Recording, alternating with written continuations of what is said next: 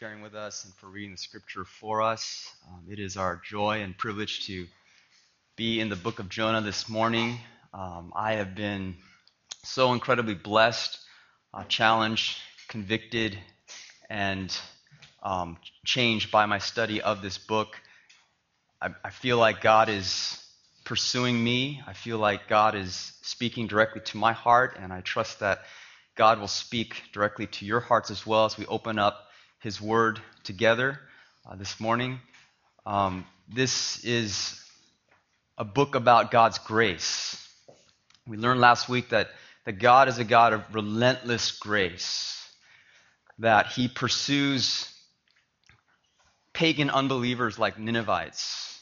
He pursues the worst of sinners, those who in religious circles would seem to be out of the reach of God's grace, that He in His love and sovereign mercy pursues the worst of sinners. And we also saw that God not only pursues pagan unbelievers, but He pursues runaway believers as well. He pursues rebellious believers like Jonah. And we saw last week that Jonah was really a mirror for our souls, that we are Jonah. This is our hearts. We are, as we sung, prone to wander. Lord, we feel it. We are prone to leave the God we love, and we wake up every morning with the bent that we want to run from God.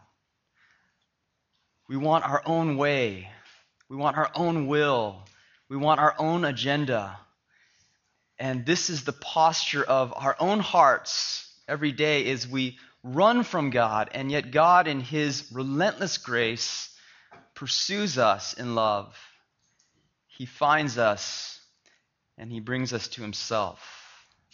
This is a story about sin and grace. And so as we saw last week, to go deeper into the story of Jonah is to be taken deeper into the heart of the gospel of Jesus. Because the gospel of Jesus Christ is the message of sin and grace. Now this morning we come to Jonah chapter 2, and we come to the prayer of Jonah. The prayer of Jonah spoken from the belly of the fish. Chapter 1 verse 17 says, "The Lord appointed a great fish to swallow up Jonah, and Jonah was in the belly of the fish 3 days and 3 nights. Then Jonah prayed to the Lord his God from the belly of the fish." This is the prayer of Jonah. Now, there are many prayers in the Old Testament in which the believer cries out to God in a time of great trouble and distress. And these are some of my favorite prayers in the Old Testament because they're just so raw.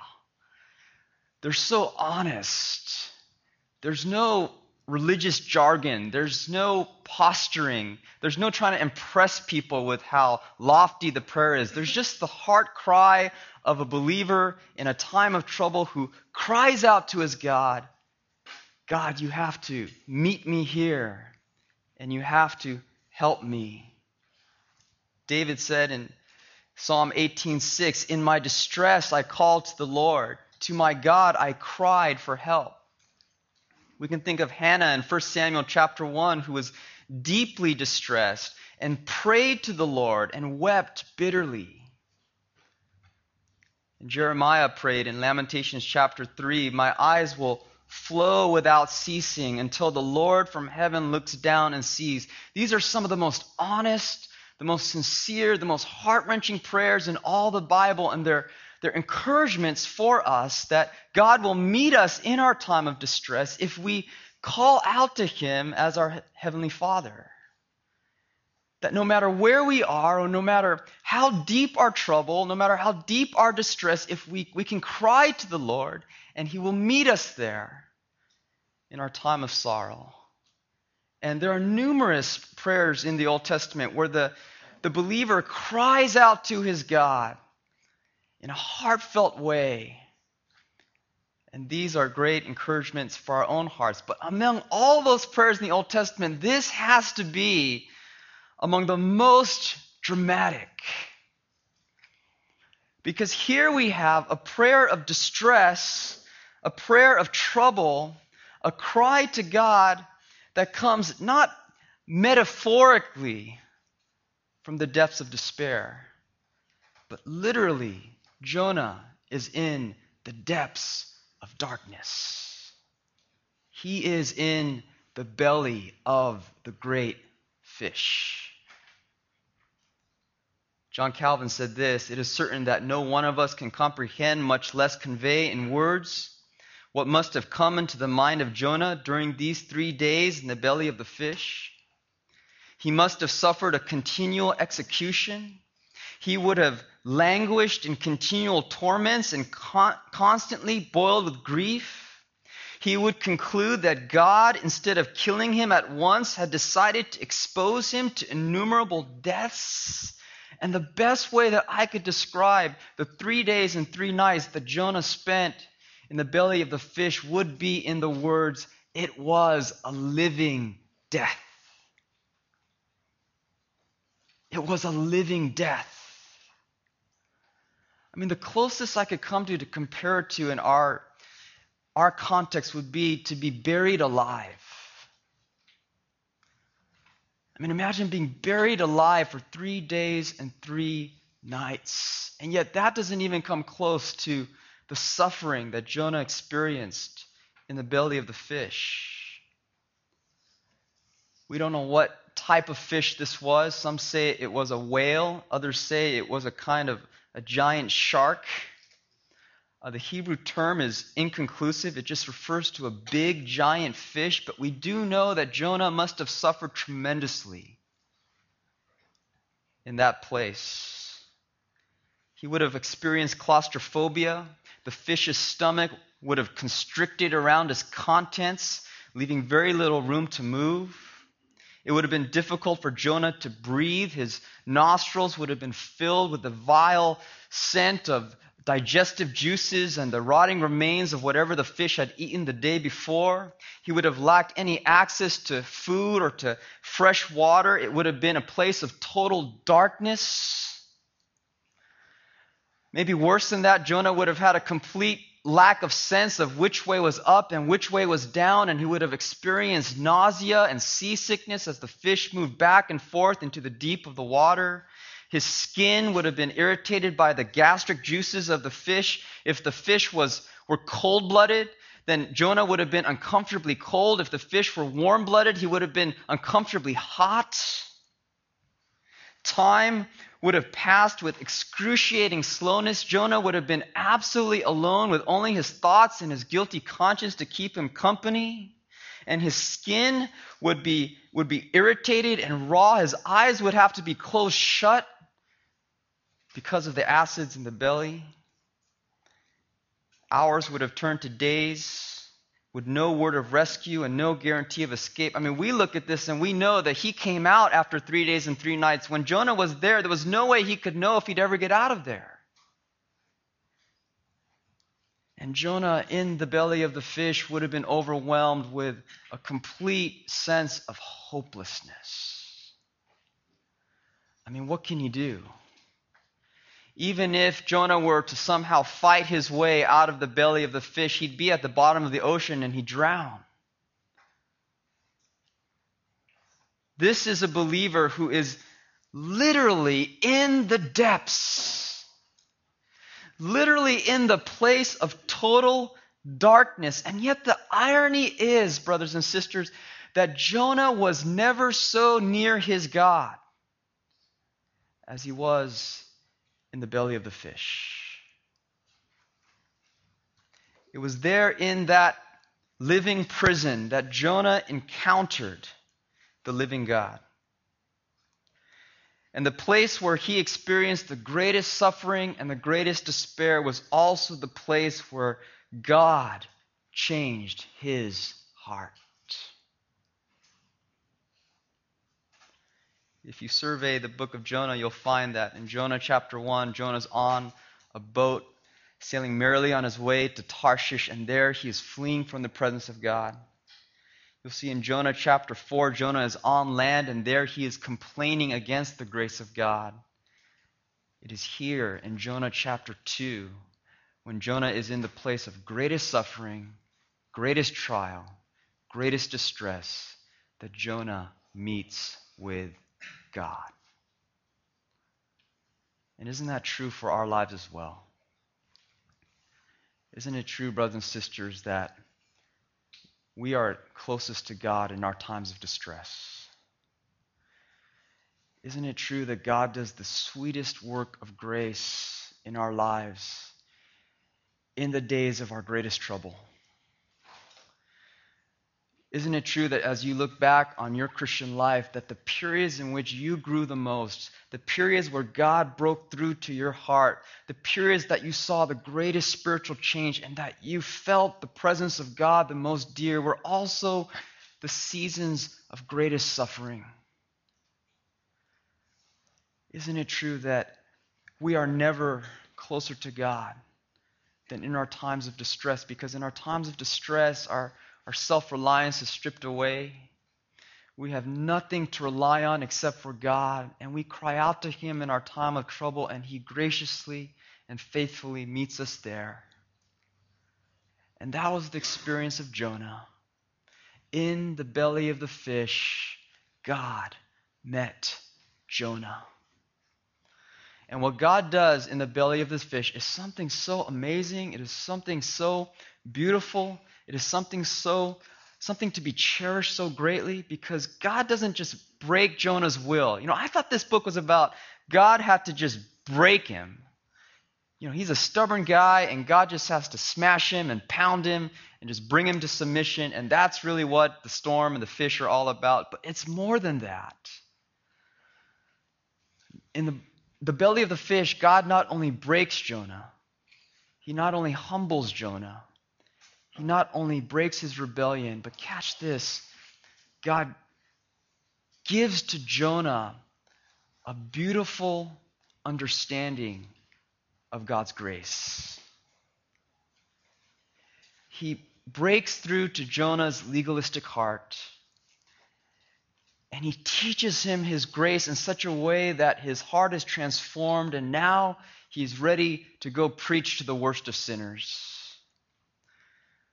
It's no accident that this prayer ends with the climactic statement in verse 9, salvation belongs to the Lord. At the end of it all, when Jonah went through the storm, when he went through the depths, and when he went into the belly of the fish, at the end of it all, what he came up with was this great pearl: my God is a God who saves. My God is a Savior.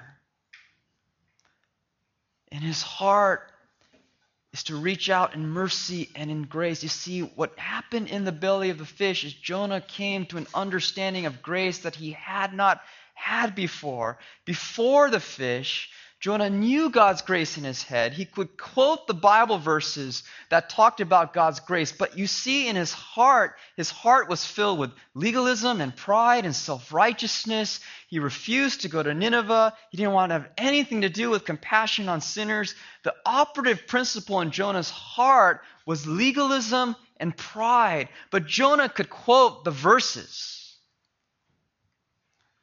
He knew the scriptures that talked about God's grace. In Jonah 4:2, Jonah says to God, I knew that you are a gracious God and merciful, slow to anger and abounding in steadfast love and relenting from disaster.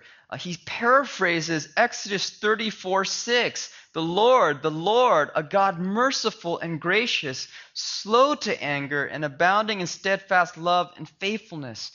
If we were to give Jonah a quiz on the grace of God, he could quote the verses. He knew the scriptures. He could cite the references. But the greatest distance in the world is the distance between our heads and our hearts. And Jonah had the grace of God in his head, but he didn't have it in his heart. And it is in the belly of the fish that God's grace breaks through to Jonah. And now he is ready to preach to Nineveh. I can remember one time volunteering at a children's ministry on Skid Row in downtown LA. And just to be honest here, the kids were out of control.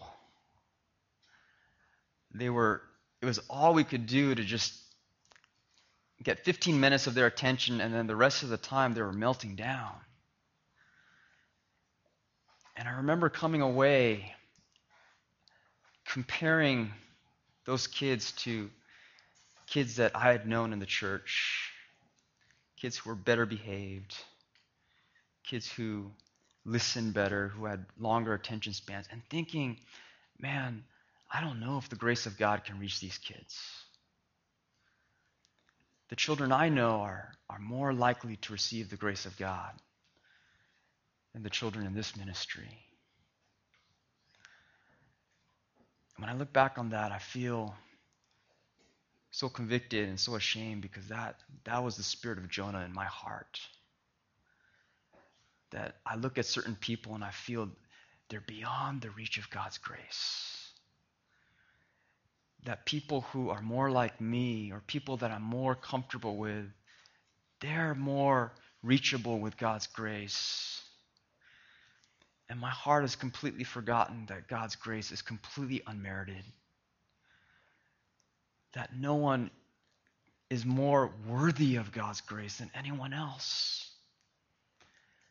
And that's the spirit of Jonah in our hearts. And when we feel that way, it means that what is in our heads, the grace of God, needs to travel down to our hearts, so that the grace of God not only is something that we cite and we tell people about, but it changes our attitudes, and it changes how we view people, and changes how we view the world.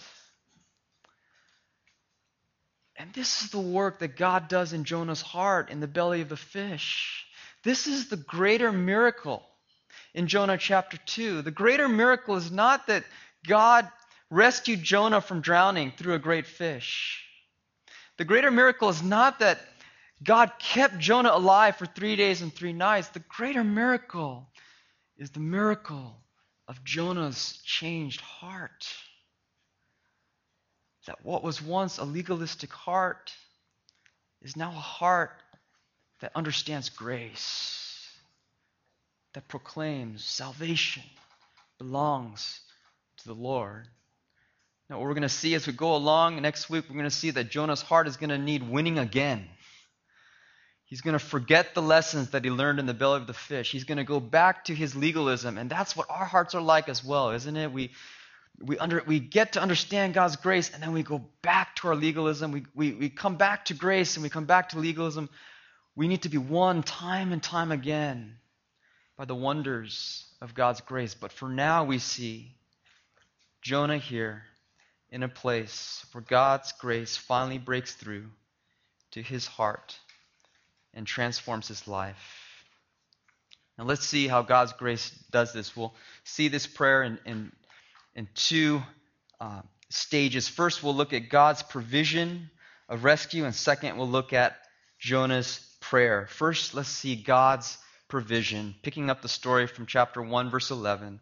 Then the sailor said to him, "What shall we do to you that the sea may quiet down for us?"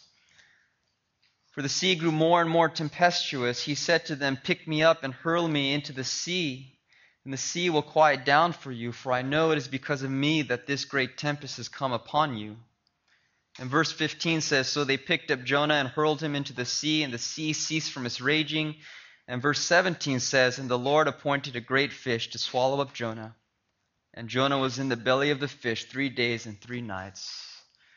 This is how I used to picture it. I used to picture it that the sailors took Jonah and cast him overboard, and there, waiting with his mouth wide open, was the fish. And so it was like playing catch. You throw the ball, and then it goes right into the mitt. They just cast him over, and the fish was there and took Jonah into his belly.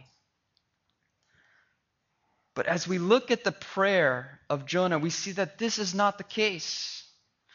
What actually happened is that Jonah spent much time drowning in the depths of the ocean and was actually half drowned by the time the fish came to pick him up. He says in chapter 2, verse 3, describing the experience of drowning, "For you cast me into the deep, into the heart of the seas, and the flood surrounded me. All your waves and your billows passed over me." Verse 5, he says, "The waters closed in over me to take my life. The deep surrounded me." And the text actually describes Jonah falling not only into the depths of the sea, but actually to the very bottom of the sea. He says in verse 5 that weeds were wrapped around my head. This would describe the seagrass that grew at the bottom of the ocean. And he says they were at the roots of the mountains. The Hebrew term literally refers to the ocean floor. Jonah sank to the very bottom. And he says in verse 6, "I went down to the land whose bars closed upon me forever." At the bottom of the ocean floor, he recounts looking up to the land of the living, and he describes the vast waves and water that separated him from the sun as bars, as barriers that kept him from the land of life. And he says, "My life was fainting away," verse 7. And the picture here is not that they cast Jonah overboard and the fish swallowed him up immediately, but that Jonah spent much time struggling and thrashing around in the ocean and fighting for his breath and sinking to the very bottom. And just in the nick of time, when Jonah's life was about to expire, verse 17 says, "The Lord appointed a great fish to swallow him up and rescue him." Jonah was literally brought to the very end of himself. He was brought to the point where he literally despaired of life, where it was over for him, and there was no hope of rescue. And God provided the fish for time of rescue. I would have thought that if God were a God of grace, then maybe he'd come a little sooner. Maybe he'd send another ship to come and rescue Jonah.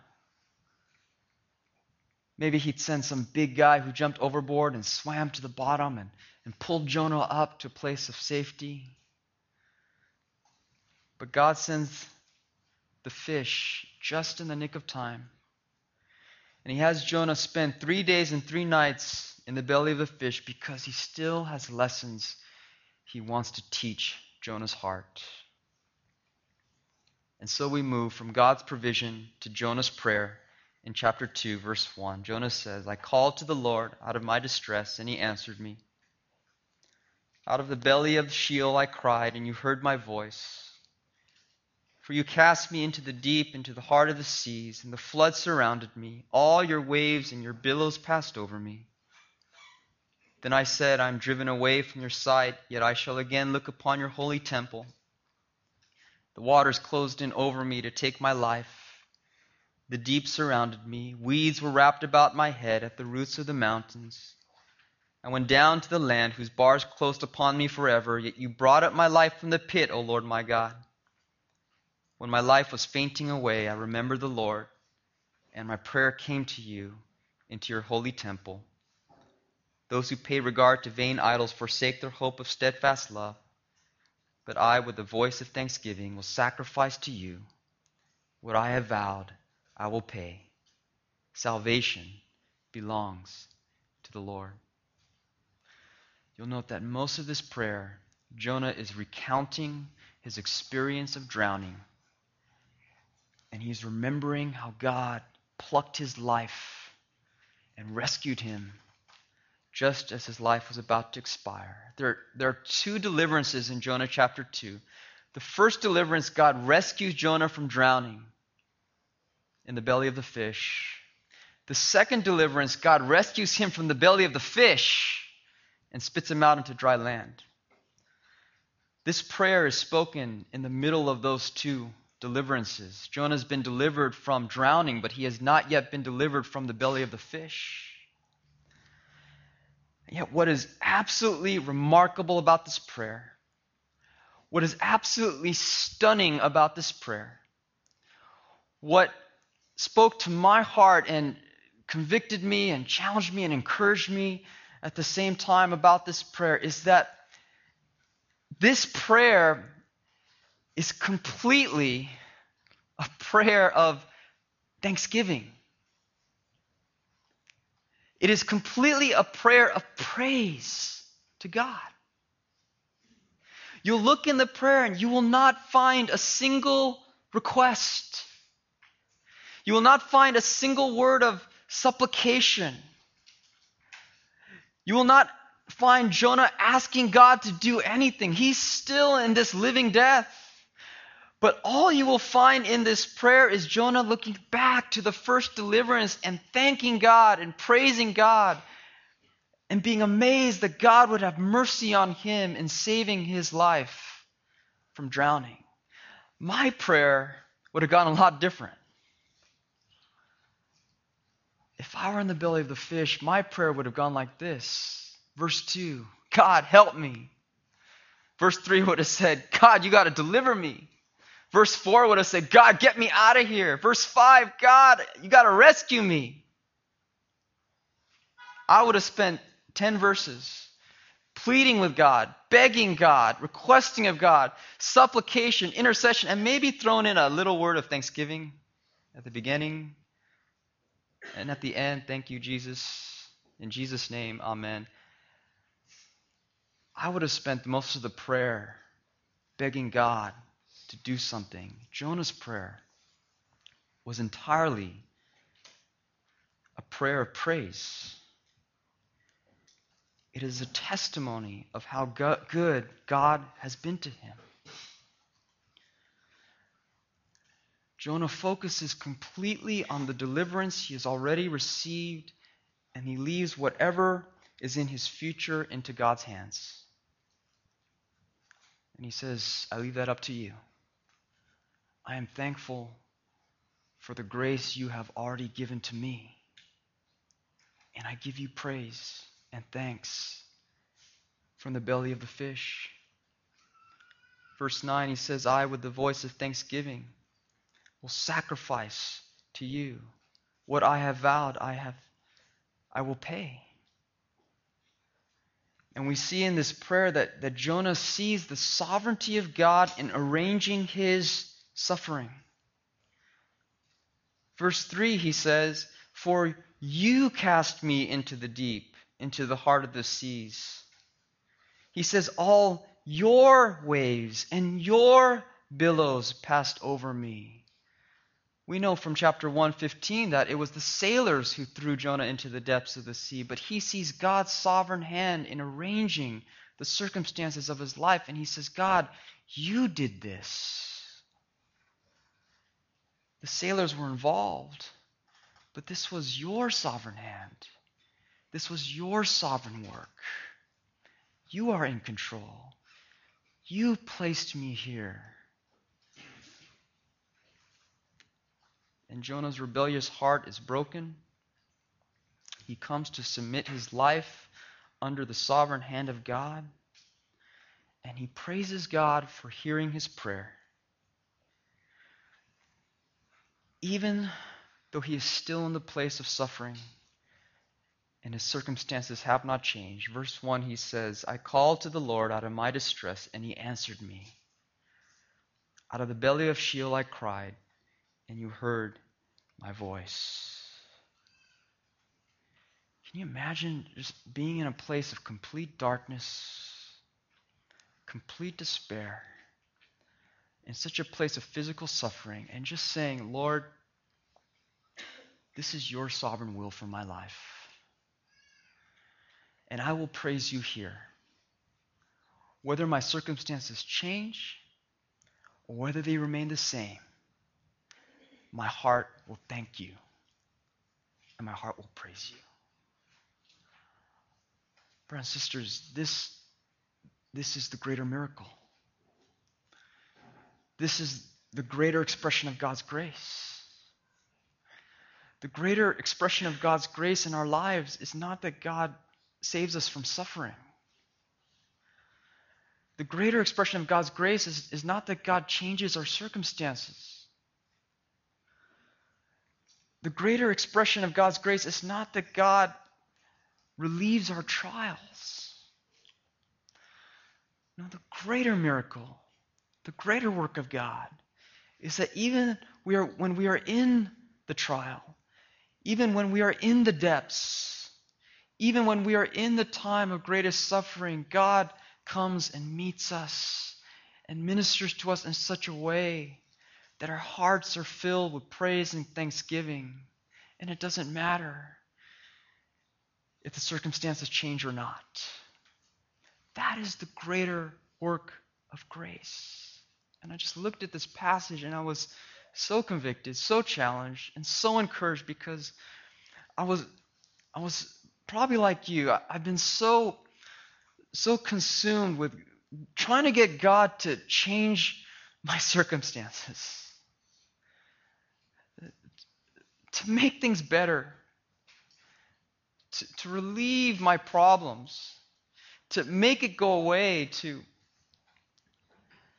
I've been trying to get God, if you love me and if you hear me, then make my life different. And this passage was telling me, Dan, God's not so much interested as making your life different. He's interested in making your heart different. His greater work of grace is not going to be in making your problems go away.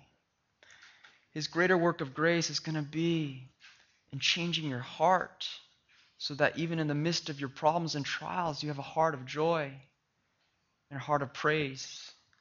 And you can say with Jonah that I, with the voice of thanksgiving, will sacrifice to you, and what I have vowed, I will pay. The greater work of God in this prayer is the testimony of a thankful heart.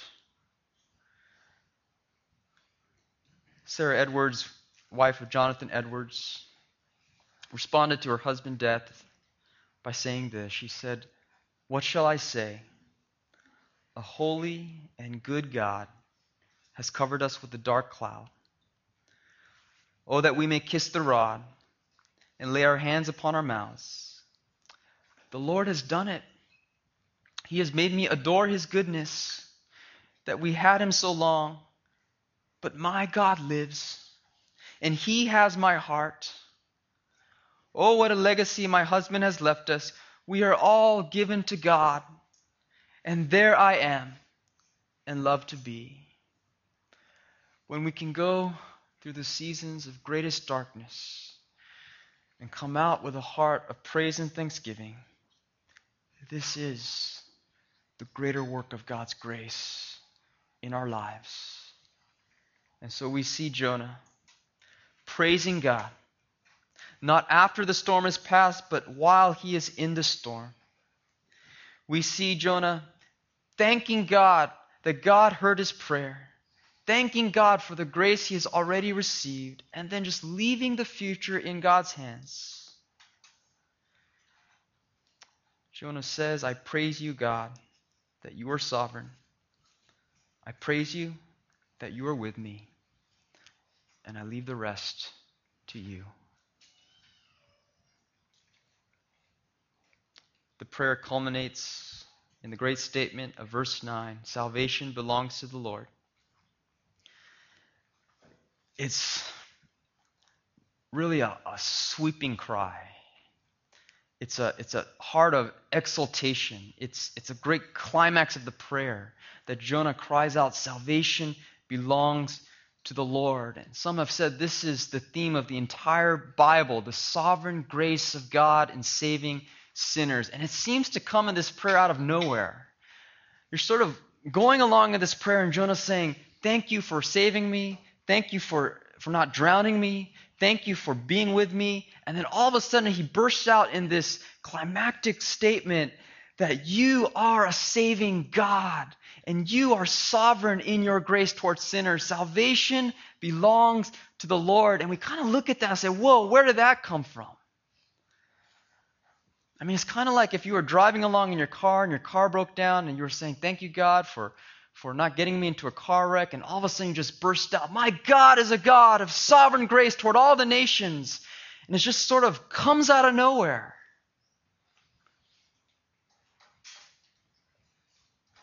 But if we think more carefully, we see that the connection is very natural, and the connection is justified. Because it was in the belly of the fish that Jonah saw that he was a man who needed grace.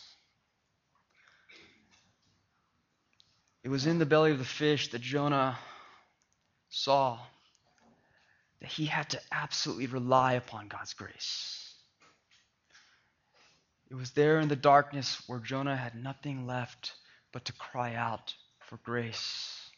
And when Jonah came to that point in which he trusted in grace and relied in grace and looked to grace and found his only confidence in grace, that is when his heart opened up to see that God is not only a God who shows grace to sinners in their time of distress, but God is a God who shows grace to sinners in saving them from their sin.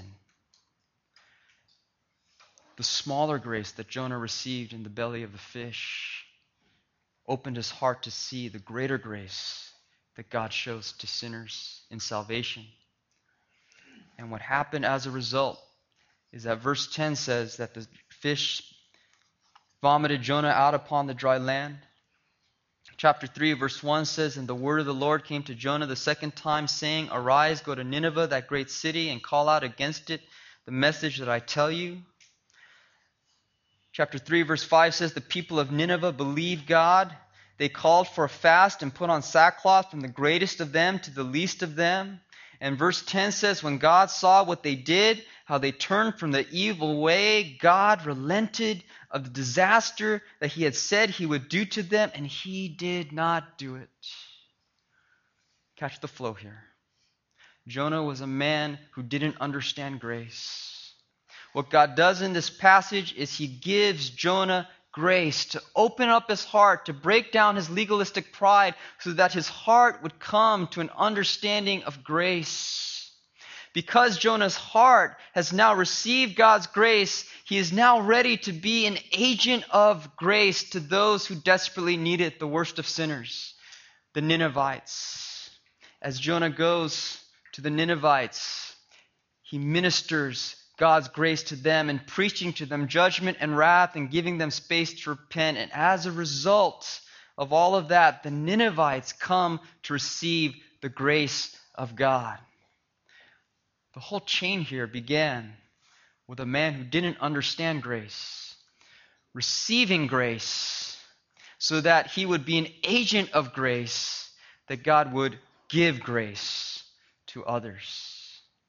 And if you look at that chain, and if you look at the dimensions of grace that are found in that flow of events, then brothers and sisters, what I would say to you this morning is very simply and very clearly that possibly one of the reasons why God has allowed you to go through trial and suffering and times of darkness is because he wants to prepare your heart to be a more effective missionary.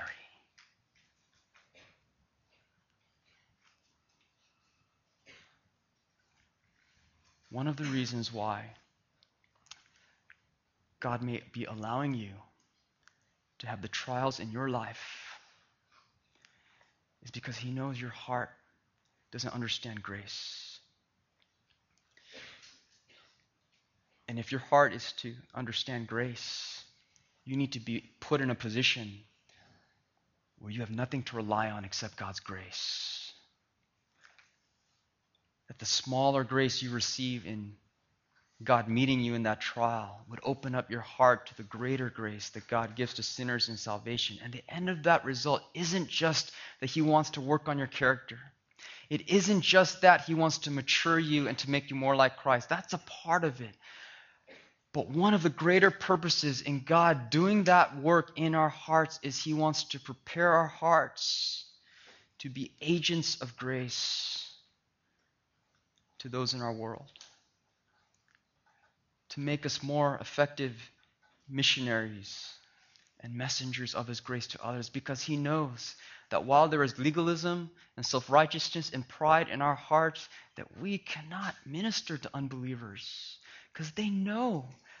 They can smell our self-righteousness. They know that we judge them. They know we think ourselves better than them. And so God has to break us and smash us down and show us that we're just like them. We need grace. They need grace. We all come by grace, and we come now with humility and with brokenness and with love and tenderness. And we don't just blast them with the gospel machine gun until they're dead, but we minister in love the message of grace, the gospel of Jesus Christ, the Son of God crucified for our sins, in love and compassion and patience.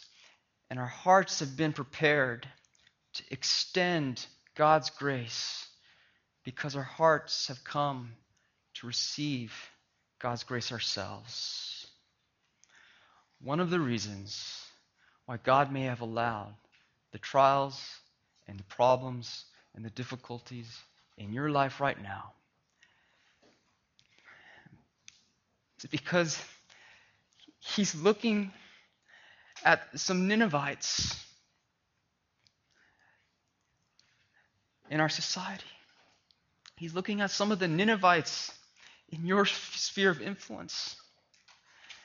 And He wants His grace to extend to them. Though they are hardened and though they are pagan and though they hate God, He wants to extend His grace to them. But you're not ready to go. Because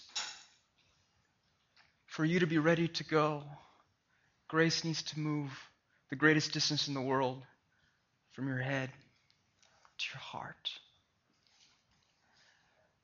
And so God is putting you in a position where you need His grace, where you have nothing left to rely on, where you have to cry out to Him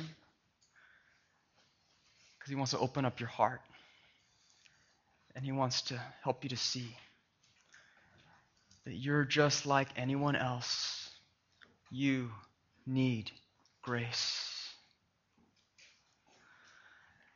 Brothers and sisters, if our trials are expressions of God's grace in our lives to teach us of His grace in our hearts, so that we may be more effective messengers for Him, so that others who do not know grace would receive His grace.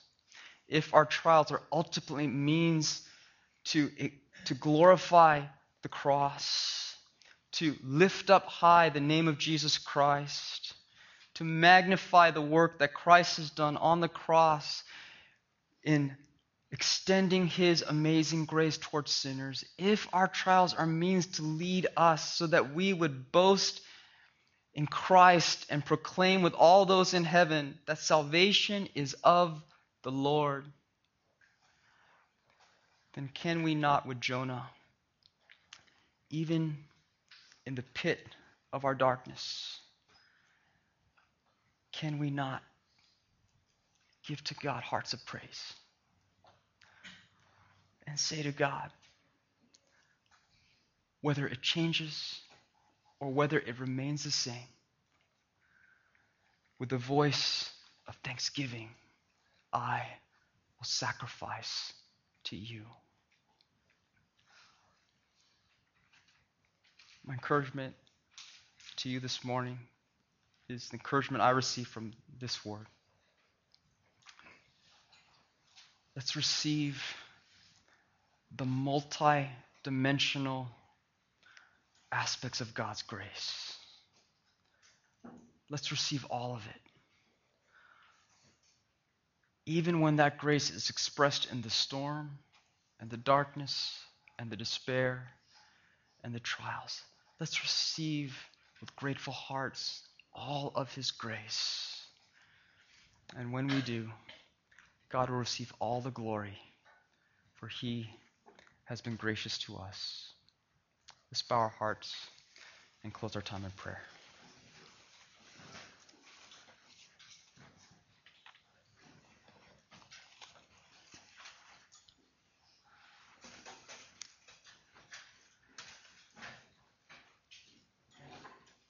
Oh, gracious Father, we cry to you this morning, and we ask that you would do a work of grace in our hearts. We confess that we are people who know the verses, but we have not tasted the reality in our hearts of how high and how wide and how deep and how long your love and grace are in the gospel of your Son. We confess our self-centeredness. We feel that life is all about us when you have greater purposes in mind. In your kindness, you have afflicted us, that you may teach us of your grace. And Lord, we believe that even in our church, you have Ninevites in mind, that you mean to reach through us. But Father, our hearts are not prepared to go. And so work your perfect will in each heart. Show grace upon grace, not only to us, but to our friends, our neighbors, to our communities, our families. May the result of all of this be that Christ would be magnified, and you would be glorified. Pray all this in Christ's precious name.